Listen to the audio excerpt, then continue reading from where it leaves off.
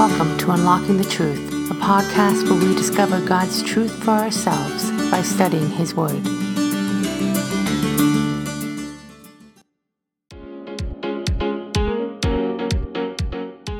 David and Kay Arthur are coming to Brantford, Ontario this September. We want to invite you to join us at Central Baptist Church on September 6th and 7th for a 2-day conference that you won't want to miss. David and Kay will be bringing a timely message on holding fast through suffering and trials using the book of 1 Peter. Registration is open and tickets are going fast. The cost for this conference is only $79, and with a limited number of seats available, you will want to register soon. Register online on our website or by calling our office at 877-234-2030. Has your life been changed by inductive Bible study?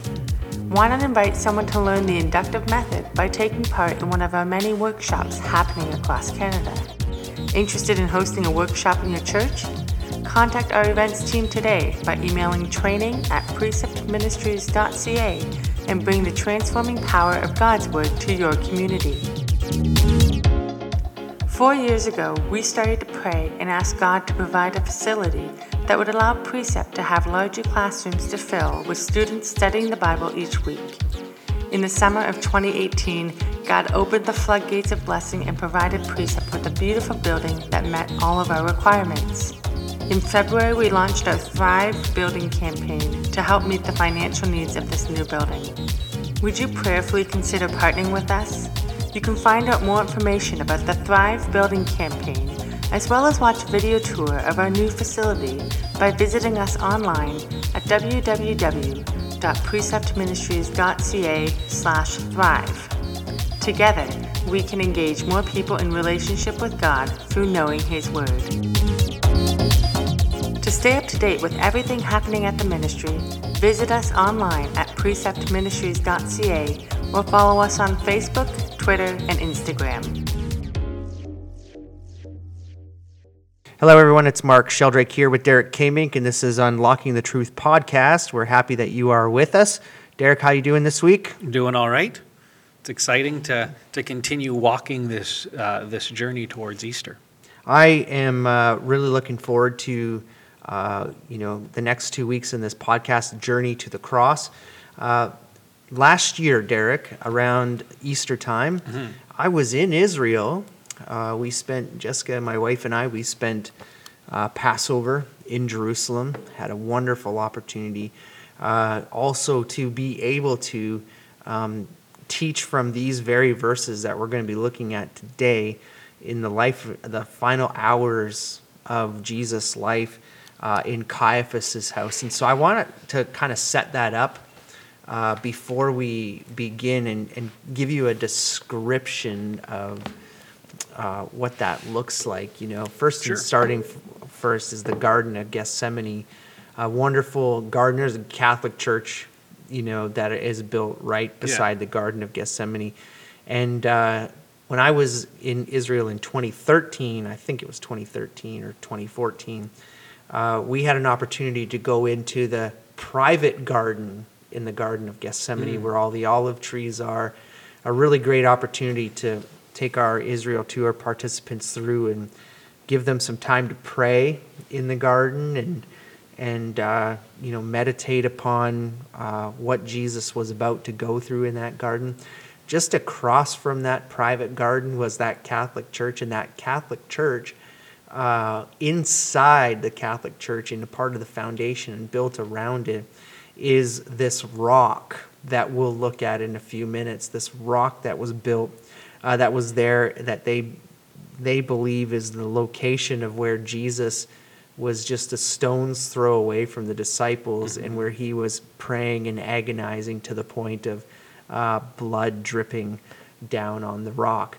And then straight across, you have to go through a valley to get there, but straight across would be the old city of Jerusalem, and then within, that general area, you would have the Garden Tomb and the Golgotha, or the place of the skull, where Jesus would be crucified, but really all within short walking distance that helps you really understand where we are. So why don't you pray, and then we'll begin to look at Luke chapter 22 and 23. All right. Almighty God, we come to you again, and we thank you for the opportunity that we have to be in your word once again. And at this time of year, when we remember what happened to your son for us, we take this time to focus on those last few hours of his life here on earth, the things that he did, the things that happened to him, as a way of just remembering what he went through in order for us to receive the gift of grace and of salvation and of eternal life that we have waiting for us when you call us home. So I pray that you'll be with us here as we discuss these texts, that you will lead and guide our conversation. We pray this all in your Son's name. Amen. Do you remember a number of years ago, Derek, there was a movie that was put out by Mel Gibson called The Passion of Christ? Yeah.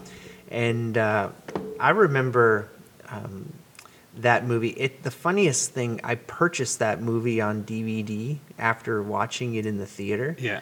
And to this day, I don't know how long it's been, but I have never taken the plastic off that DVD. Yeah. Like, I've never watched it again. Yeah, it was pretty gruesome. Yeah, I remember sitting in the theater, and I had brought my youth group when I was a youth pastor. I brought them all, and we went the Thursday before Good Friday, Thursday night, because I knew it was a holiday for the kids, and they could, basically come to church the next day and celebrate. But what still reigns home to me in that movie is that crucifixion scene where he's scourged and beaten, and we'll look at that in the text, and when he's arrested and he's spat on and he's mocked, and then when each nail was driven into his wrists and into his feet, the pain and the screaming that came out of that, those things are ingrained in my mind that I saw that physically on a screen, And what I'm hoping that we get out of this podcast is that we don't just come up to Easter and we come to the point where this is not new and fresh every time, that we sit there maybe in our church, or we sit there in our daily reading when we come across this, and we're like, I know this, I've heard this before. Does it have the maximum impact that it had the first time you heard about his sacrifice and his trial and his arrest and everything that brought you to your knees in the knowledge of needing a Savior, comparable to, say, maybe your 30 years, 50 years, 10 years, whatever, in your walk with Christ, where these events don't hold the same level of intensity or passion. So that's what my prayer is. How about you? Yeah, I think the danger is, because this is a text that we go back to once a year, that it becomes, I've heard this before, I know all this, and but it's imperative that we do go back here often. This is the crux of the entire story of the Bible. From the very beginning, this was God's plan in order to bring us salvation. And so the reason we go back every year is because it is so important, because it matters. We look at something like the Lord's Supper or communion, and that's something that we do once a month, and that too can get to be just a thing that we do because it's something that we do. But we have to make sure that we allow ourselves to listen and to hear what is actually happening. This isn't just a movie. This isn't just a story about some guy. This is actually happened, and these things that Jesus Christ is going through here now, he is going through them so that we don't have to experience that type of pain or death. Yeah, absolutely. And you remember in the last podcast, we left off with Jesus praying, and that's where we're picking up in Luke chapter 22. And when it says in verse 39, He came out and proceeded, as was his custom, to the Mount of Olives, and the disciples also followed him. When he arrived at the place, he said to them, "Pray that you may not enter into temptation." You know, if you go to the book of Matthew, and this is the part where Jesus is like, you know, stay awake, be alert, be ready, don't fall asleep. And then he goes and prays, and he comes back and they're sleeping, he goes back. And so, you know, don't fall into temptation.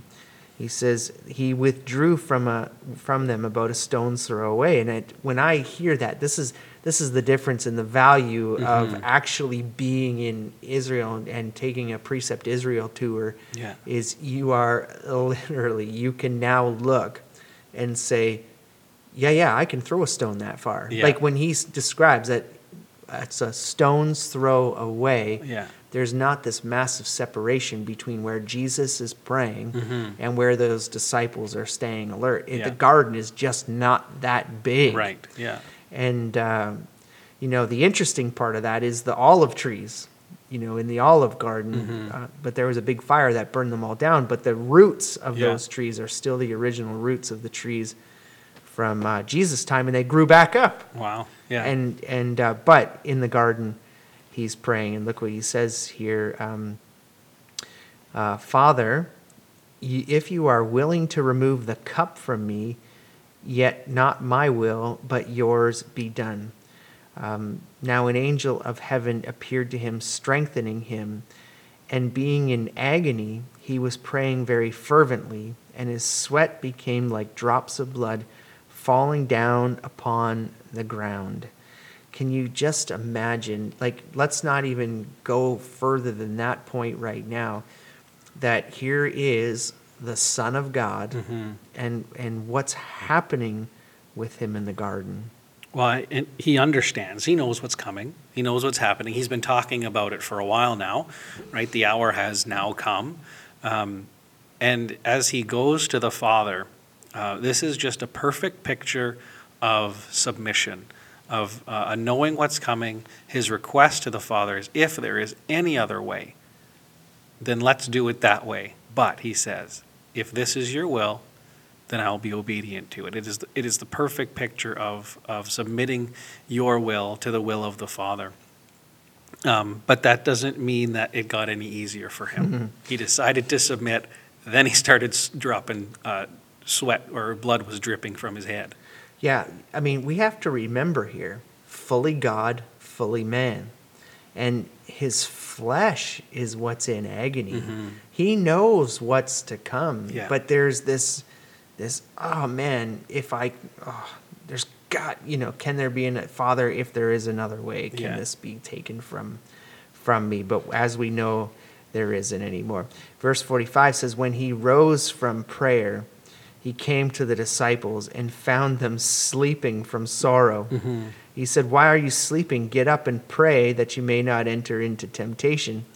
I always think back to the John 17 passage, and whether it's the same prayer. Yeah. You know, Father, keep them in your name, because I was guarding them while I was with them on earth. And, you know, this is a prime example. Stay awake, keep alert, be in prayer so that you don't fall into temptation. Do you know, the 2019 version of this might be a shoulder shaking big. Do you not know I'm leaving you soon? Yeah. I'm leaving, man. Yeah. Pay attention. Don't you get it? Yeah. While he was speaking, verse 47, behold, a crowd came, and one called Judas, one of the 12, was preceding them, and he approached Jesus to kiss him. But Jesus said to him, Judas, are you betraying the Son of Man with a kiss? When those who were around him saw what was going to happen, they said, Lord, shall we strike with the sword? And one of them struck the slave of the high priest and cut his right ear off. But Jesus answered and said, stop, no more of this. And he touched his ear and healed him. This is one of my most favorite parts of this crucifixion story. Because here they are so mad at Jesus. Yeah. You know, the raising of Lazarus was the tipping point. You raise somebody from the dead. Yeah. and you just became the number one hit on the Pharisees' list. Yeah. Number 2, according to John, was Lazarus, Yeah. because he went around telling everybody what Jesus was doing. But they are so mad that they're so blinded Yeah. by the fact that, as John said, we saw his glory, Yeah. God's glory, through Jesus. They don't see that this is the Messiah that's come. They're so blinded by that, to the point that when one of their guys gets their ear cut off, Yeah. and Jesus picks it up off the ground, holds it in his hands, puts it back on, and heals him of it, they don't stop and say, whoa, that was... wait, how did you do that? Yeah. They're like, continue with the arrest, Yeah. Let's get on with it. and let's keep going. Yeah, and we have one of his own, Judas, leading this group, right? And the last time we saw Judas, he was saying, "Oh, surely not I, Rabbi." And Jesus looks him square in the eyes and says, "Yeah, it's you. Go and do what you need to do." And this is what he's done. And he comes up, and Jesus knows exactly what's going on. And it's almost like he doesn't give him the chance to do what it is that he's trying to do. He says, "Are you coming to betray me? Is this happening now?" And then, of course, the ear gets chopped off. And yeah, Jesus says to the high priest and the officers of the temple and the elders who come against him, "Have you come out with swords and clubs as you would against a robber? While I was with you daily in the temple, you did not lay a hand on me. But this hour and the power of darkness are yours." This is sort of Jesus scolding the Pharisees, saying, "Why didn't you just arrest me while I was in the temple? I'm there every single day. You know exactly where I am." And he goes, "You do it now in the darkness, so no one can see what you're doing." So he's calling them out. He knows their cowardice when they come to arrest him. And he knew in the upper room when they were having the Last Supper, when he was explaining the new covenant in his blood, that one was going to betray him. He washed his feet. He knew it was Judas that was going to betray him, so he wasn't surprised when Judas showed up on the scene with this mob to arrest him. Yeah. And so it's like, okay, this is God's will. He just prayed it, God's will. Now it's coming to fruition that it's going to happen. And he's then arrested. It says in verse 54, "Having arrested him, they led him away and brought him to the house of the high priest. But Peter was following at a distance." So this is Caiaphas's house. "After they had kindled a fire in the middle of the courtyard and sat down together, Peter was sitting among them, and the servant girl, seeing him as he sat in the firelight, and looked intently at him and said, 'This man was with him too.'" And then we'll get into those 3 denials of Jesus from Peter. But I want to tell you, in Caiaphas's house, when we go to Israel on our Israel tour, we get to go into Caiaphas's house, and there is a jail cell in there, and what it is, it's a deep, dark pit with a hole in the top, and there's stairs to get in and out. But they would have lowered Jesus into that pit by rope, and he would have gone down into a complete darkness. It's lit now, and there's all this stuff that's there, but he would have been sitting in that deep, dark pit all by himself, just with him, his fleshly thoughts, and he's already really had one of his last conversations with the Father. Yeah. But he would have been all by himself. And so what we do on the Israel tour is turn the lights out. Hey, you want to know what it's like to feel like what Jesus did? Yeah. Let's walk in Jesus' shoes for a minute. We'll walk from the Mount of Olives down into where Caiaphas's house is. Yeah. We'll go into Caiaphas's house. We'll go down into the prison, and we'll sit there and we'll shut the lights out. And then we read from the Psalms. And it's such a powerful moment to be able to know that this is where our Savior was before he was crucified. So there they are. First time Peter denies Jesus, and Peter said, "Man, I am not one of them." And then that's verse 58. That's the second time. "And about an hour had passed, and another man began to insist, saying, Certainly this man was also with him, for he is a Galilean too. But Peter said, Man, I do not know what you are talking about. Immediately, while he was speaking, a rooster crowed. And so this is prophecy again from Jesus, because Yeah. what did Jesus say would happen regarding Peter? Yeah, he said, Peter, you're gonna deny me. And Peter says, No, never, never. And he says, 3 times you're gonna deny me before the night is over. But by the time the rooster crows, and it happens exactly the way that Jesus says it's gonna happen. It's amazing when you were at Caiaphas's house, and this is the thing, we've gone that there's steps to Caiaphas's house that Yeah. are original from the time of Jesus. He would have walked those steps up, and as we're standing outside there, you can hear a rooster crowing, and you're like, "Oh, come on, this cannot be like." And I remember my wife going, "It's real, it's real. The Yeah. rooster's real. The rooster's real. It must be, and it's got to be real. I can't believe it's crowing, and it's crowing on Good Friday, and."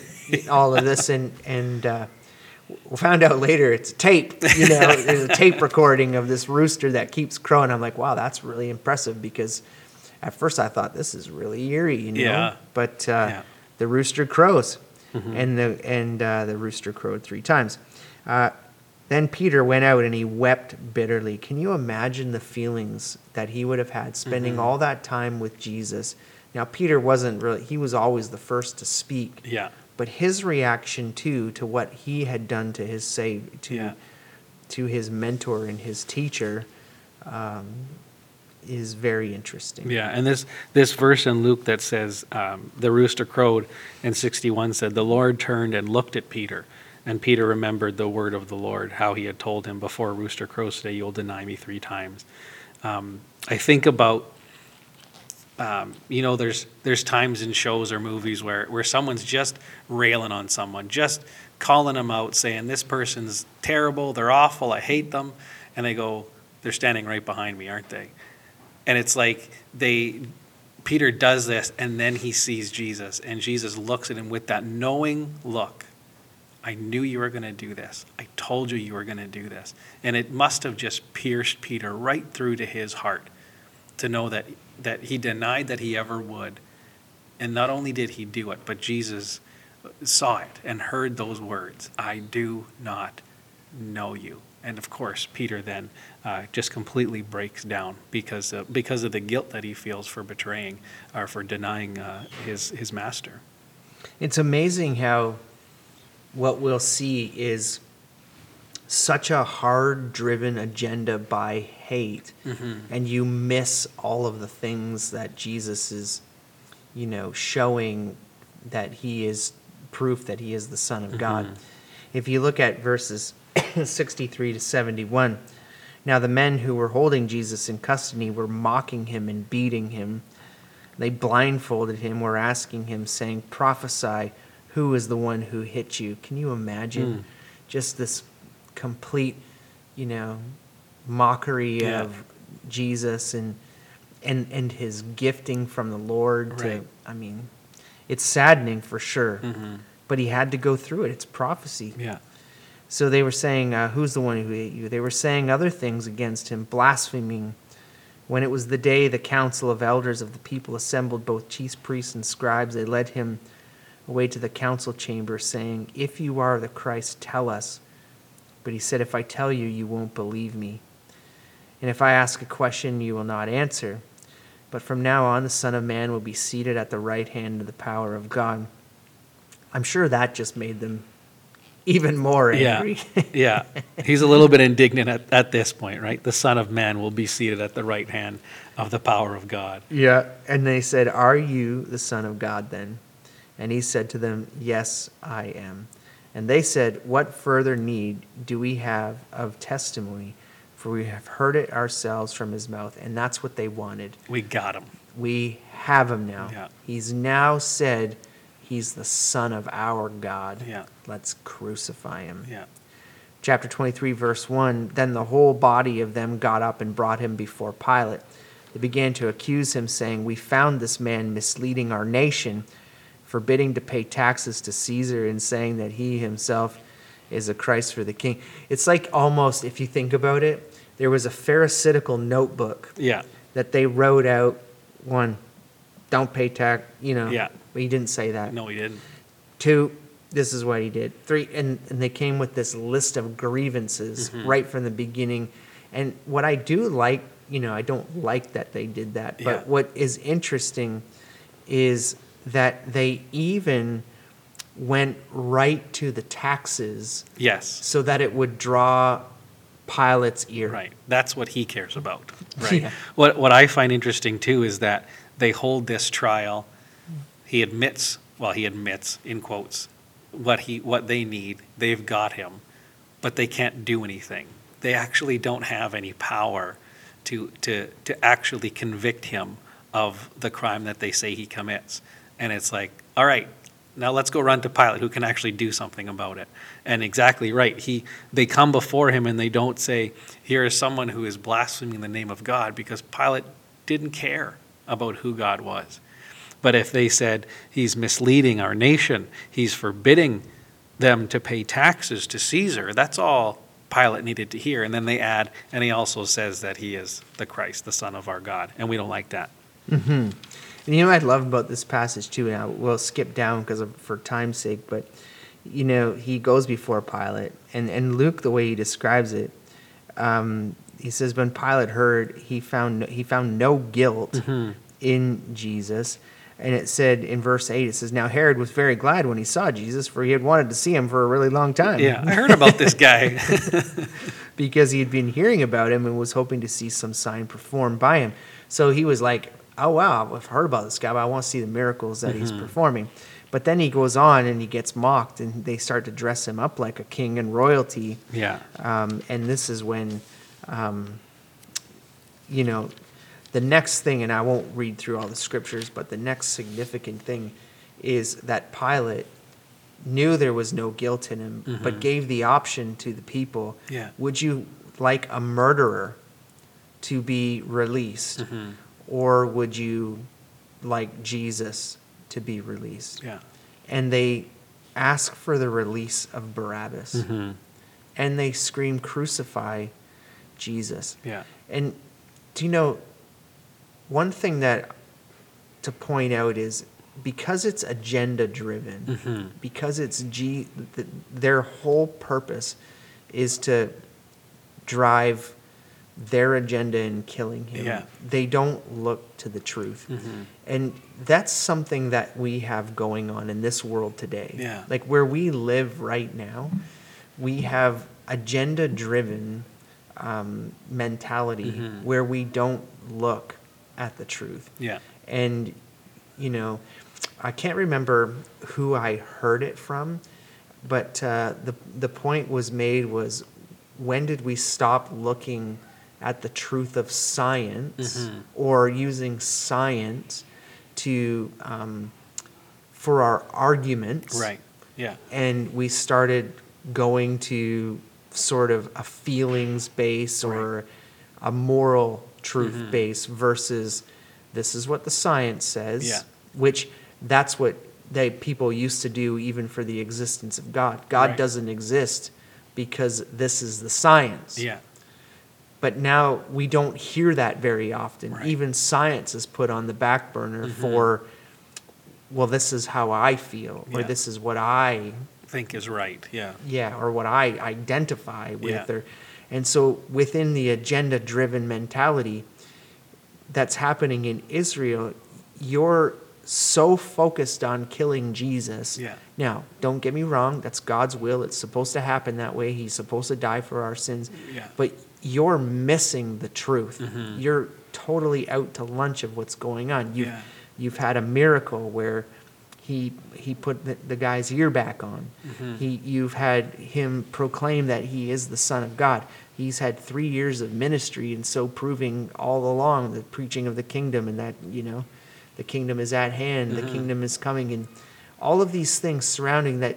You had the opportunity to see the glory of God on earth, but your agenda has your blinders on, that you're missing all the truth, and to the point where you would rather exchange the Son of God for a murderer. Yeah, it is sad, especially because these are the guys that should have recognized who Jesus was. These are the ones who studied the prophecies, and I don't know how they didn't see him fulfilling them. I mean, they knew that he raised Lazarus from the dead. That wasn't an indication of his deity. He did all of the miracles that he did. It's not like he did them in secret. He tried. He told people, don't tell anyone that I did this. But of course, they went and did it. So they were getting reports, not that he was saying something that they wouldn't like, but that he was doing things that actually proved that he was the Messiah, and that threatened their livelihood. It threatened everything that they created their life around, that they built their life upon, and so they had to get rid of him in order to keep going in the way that they decided was right. Mm-hmm. And even after all of that, he still finds nothing wrong with Jesus. Yeah. There's still no guilt in him, and then he says, "But maybe I can kind of calm the crowds by punishing him." Yeah. And that minute I start to think about that punishment. I actually, my first time in Israel, we went into the Praetorium, that Roman guard area where there was, you could walk through there, and it was really low because of the temple had been, basically the city had been built up on top of it again. Right. But in the ground, in the stone road, was the carvings of the casting lots game that the Roman soldiers would have played. Yeah. You could see that and the second time we went to Israel, that was closed, and you can't go there anymore. And I think it was for safety reasons or whatever. But right there, this is where we think they were casting lots for Jesus' garments. Yeah. This is where he was beaten and scourged, and his blood was shed all over here. And I think about that scourging and that whip, how, on the end of that whip, it wasn't Indiana Jones's whip. No, yeah, exactly. It had glass, and it had things on it. So the purpose, when the whip would wrap around the body of Jesus and they pulled the whip away, its purpose it would tear its flesh. And I watched a documentary once on this, and they said that essentially the way that Romans would scourge their prisoners is they would have no flesh left on their back. And if that's the case, then if Jesus had no flesh on his back, can you imagine this point when they put the cross on his back, and he has to now carry his cross to Golgotha, or the place of the skull. Yeah, probably not a smooth beam either, right? Like that's the whole point, is extending the pain and the torture. What else is interesting is that as Pilate appeases the crowd and says, okay, we'll punish Jesus, their demand is for the worst possible punishment imaginable. Even if Pilate says, all right, we'll give you Barabbas, and but we got to do something with Jesus. At some point, we're going to release him, and they say, no, we want him dead, and not just dead, crucified in the worst imaginable death that Rome could come up with is what they wanted for Jesus. It wasn't enough that he was to be punished. It wasn't enough that he was to be beaten. It wasn't enough that he was to be killed. That they wanted Jesus to experience the highest level of anguish and pain available. And can you imagine, because as I'm looking at the passage here, that this group of people that are in that crowd, that are screaming out, crucify him, crucify him, you would have a clear draw between two groups of people. You'd have those who loved and supported and were there for Jesus. You'd have his disciples that were there and be watching this, and yet their voices weren't as loud as the ones who are yelling, crucify. Yeah. And that's one of the things I think about in this world. And I had a really interesting conversation with somebody who had come to one of our training workshops. And the question that she brought out was, in our society today, should our voices be loud so that we stand for truth, we make it known for for our position in truth? Or are we supposed to not be loud and outrageously screaming like this as believers, that we then don't stand out like the others? Because if you look in our world today, there is certainly certain people groups that are screaming from the rooftops louder than any Christians are when it comes to certain issues, that those voices seem to be heard a lot louder than the ones that are not. So what are your thoughts on, just because it's not a side, but just quickly, like knowing that those who were there in support and mourning and lamenting, as the text says, they weren't as loud as the ones who were screaming, "Crucify him." Yeah, I think the reason that people get loud is because that they know that's the only weapon that they have. They don't have reason. They don't have the truth. All they can do is just scream until someone gives in to them, so they'll stop yelling. And I think that's what's happening here. That's obviously what's happening with Pilate. He says, they yell, "Crucify him." He says, but he hasn't done anything wrong. And it's just because it is so loud and so consistent, he finally just gives in. And that's what the angry mob can accomplish. By yelling and screaming, people will give in to you just so that you will stop. That's what it's like with kids, right? When kids take a temper tantrum, they know their only recourse is to yell and scream and flail until they get what they want. And what it shows a lack of argument, a lack of truth, even sometimes a lack of intelligence. If you can't argue coherently the point that you're trying to make, then the default is you get angry and you start to yell and you start to scream, and then no one can argue with you because you're the loudest person in the room. And if your voice is the only one that's being heard, it's also the only one that's being listened to. Yeah, and then people are like, "I just needed to stop, give them what they want." Yeah, that's right. What we've got here, and just to wrap up our time together, because we've got one more week in the journey to the cross. I remember doing a church service when I was a pastor, and it was a Good Friday service, and we used to do combined Good Friday services with a number of churches in the city. Yeah. And I was preaching through these passages in Luke, and I was kind of doing a crossover into Matthew, into John, and into Mark, and just kind of putting it all together. And we came to the point of where they came to the skull, which it tells us in verse 33, which is very interesting because the rock, the rock in Golgotha, which is currently like a parking lot for a bus depot. Oh boy. But when you step back and you look, up to a few years ago, they've had some erosion, which they say the nose of the rock fell off. But you can look at that rock and you can go, I get why they call it the skull, because it looks like a skull. Yeah. And so they came there, and when we got to this part, and I talked about how they were putting Jesus on the cross, I had all the congregation sort of kind of close their eyes for a minute, and I had a guy up in the balcony of the church, and I had him just hammering in railway tie size nails, one by one.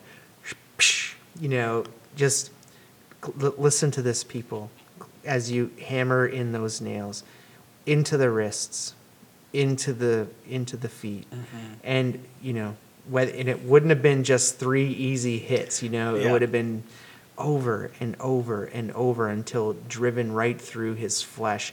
And just for you to hear that hammer hitting and realizing this is what Jesus went through to be the sacrifice on the cross for us. And that brings us to the point, here we are, Jesus on the cross, ready to die for our sins. But that's where we pick up next week when we look at his final words, his resurrection, and where do we go from here with the miracles of the cross. So thanks for joining us, and we'll be with you next week. Let's pray. Father, we do thank you for the time that you have given us to look at your scriptures. And Father, the things that Jesus had to go through. Father, this son of yours who was present in heaven with you at your side, was sent to this earth to be the perfect sacrifice for us. He was scourged, he was beaten, he was mocked. He was mocked for his royalty. They dressed him like a king and treated him like a peasant, Lord. And Father, I think about all of the things that your Son had to go to so that I could live through the shed blood of your Son, Jesus Christ, so that anybody who proclaims your Son as Lord could have life. And so, Father, we are so thankful for all of these steps that he had to do as he came to the place of Golgotha and eventually took his last breath, knowing that that was the ultimate sacrifice that would erase sins as far as the east is to the west. So, Father, thank you for your grace and your mercy in sending us your Son to do that for us. In your name we pray. Amen. For more information on Precept Ministries Canada, visit us online at www.preceptministries.ca or call us at 877-234-2030.